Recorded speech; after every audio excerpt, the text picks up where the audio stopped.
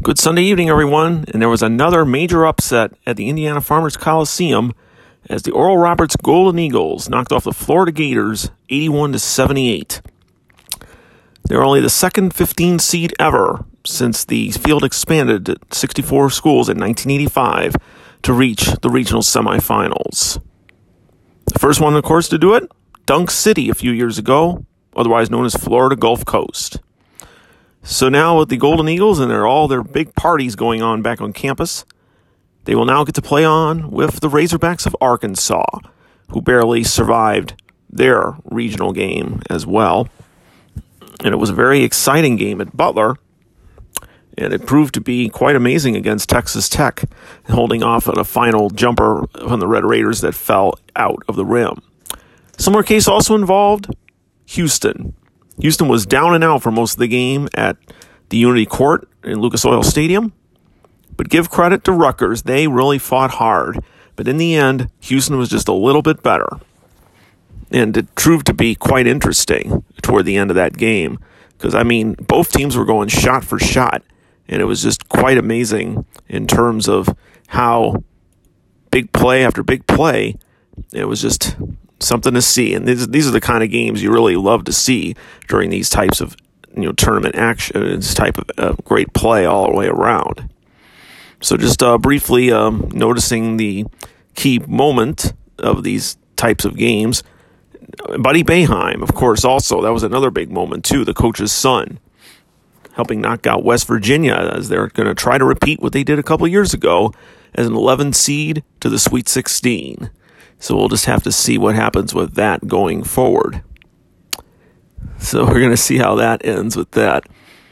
So we'll hope to see what goes on. And the top seeds, Baylor made it over Wisconsin. But, of course, the big story of the day was early on, as I mentioned in my blog at 40minutesofhoopsfun.wordpress.com. Loyola of Chicago unseats the top seed, Fighting Illini of Illinois, 71-58 behind Cameron Krutwig's double-double of 19 points and 12 rebounds. So now we just have only a couple games left. Villanova leading the Mean Green North Texas by 20, 47-27. And the only other game left to determine who Loyola will get to play for the Sweet 16. The Battle of OSUs, which I believe is the first time ever both schools are wearing the exact same colors.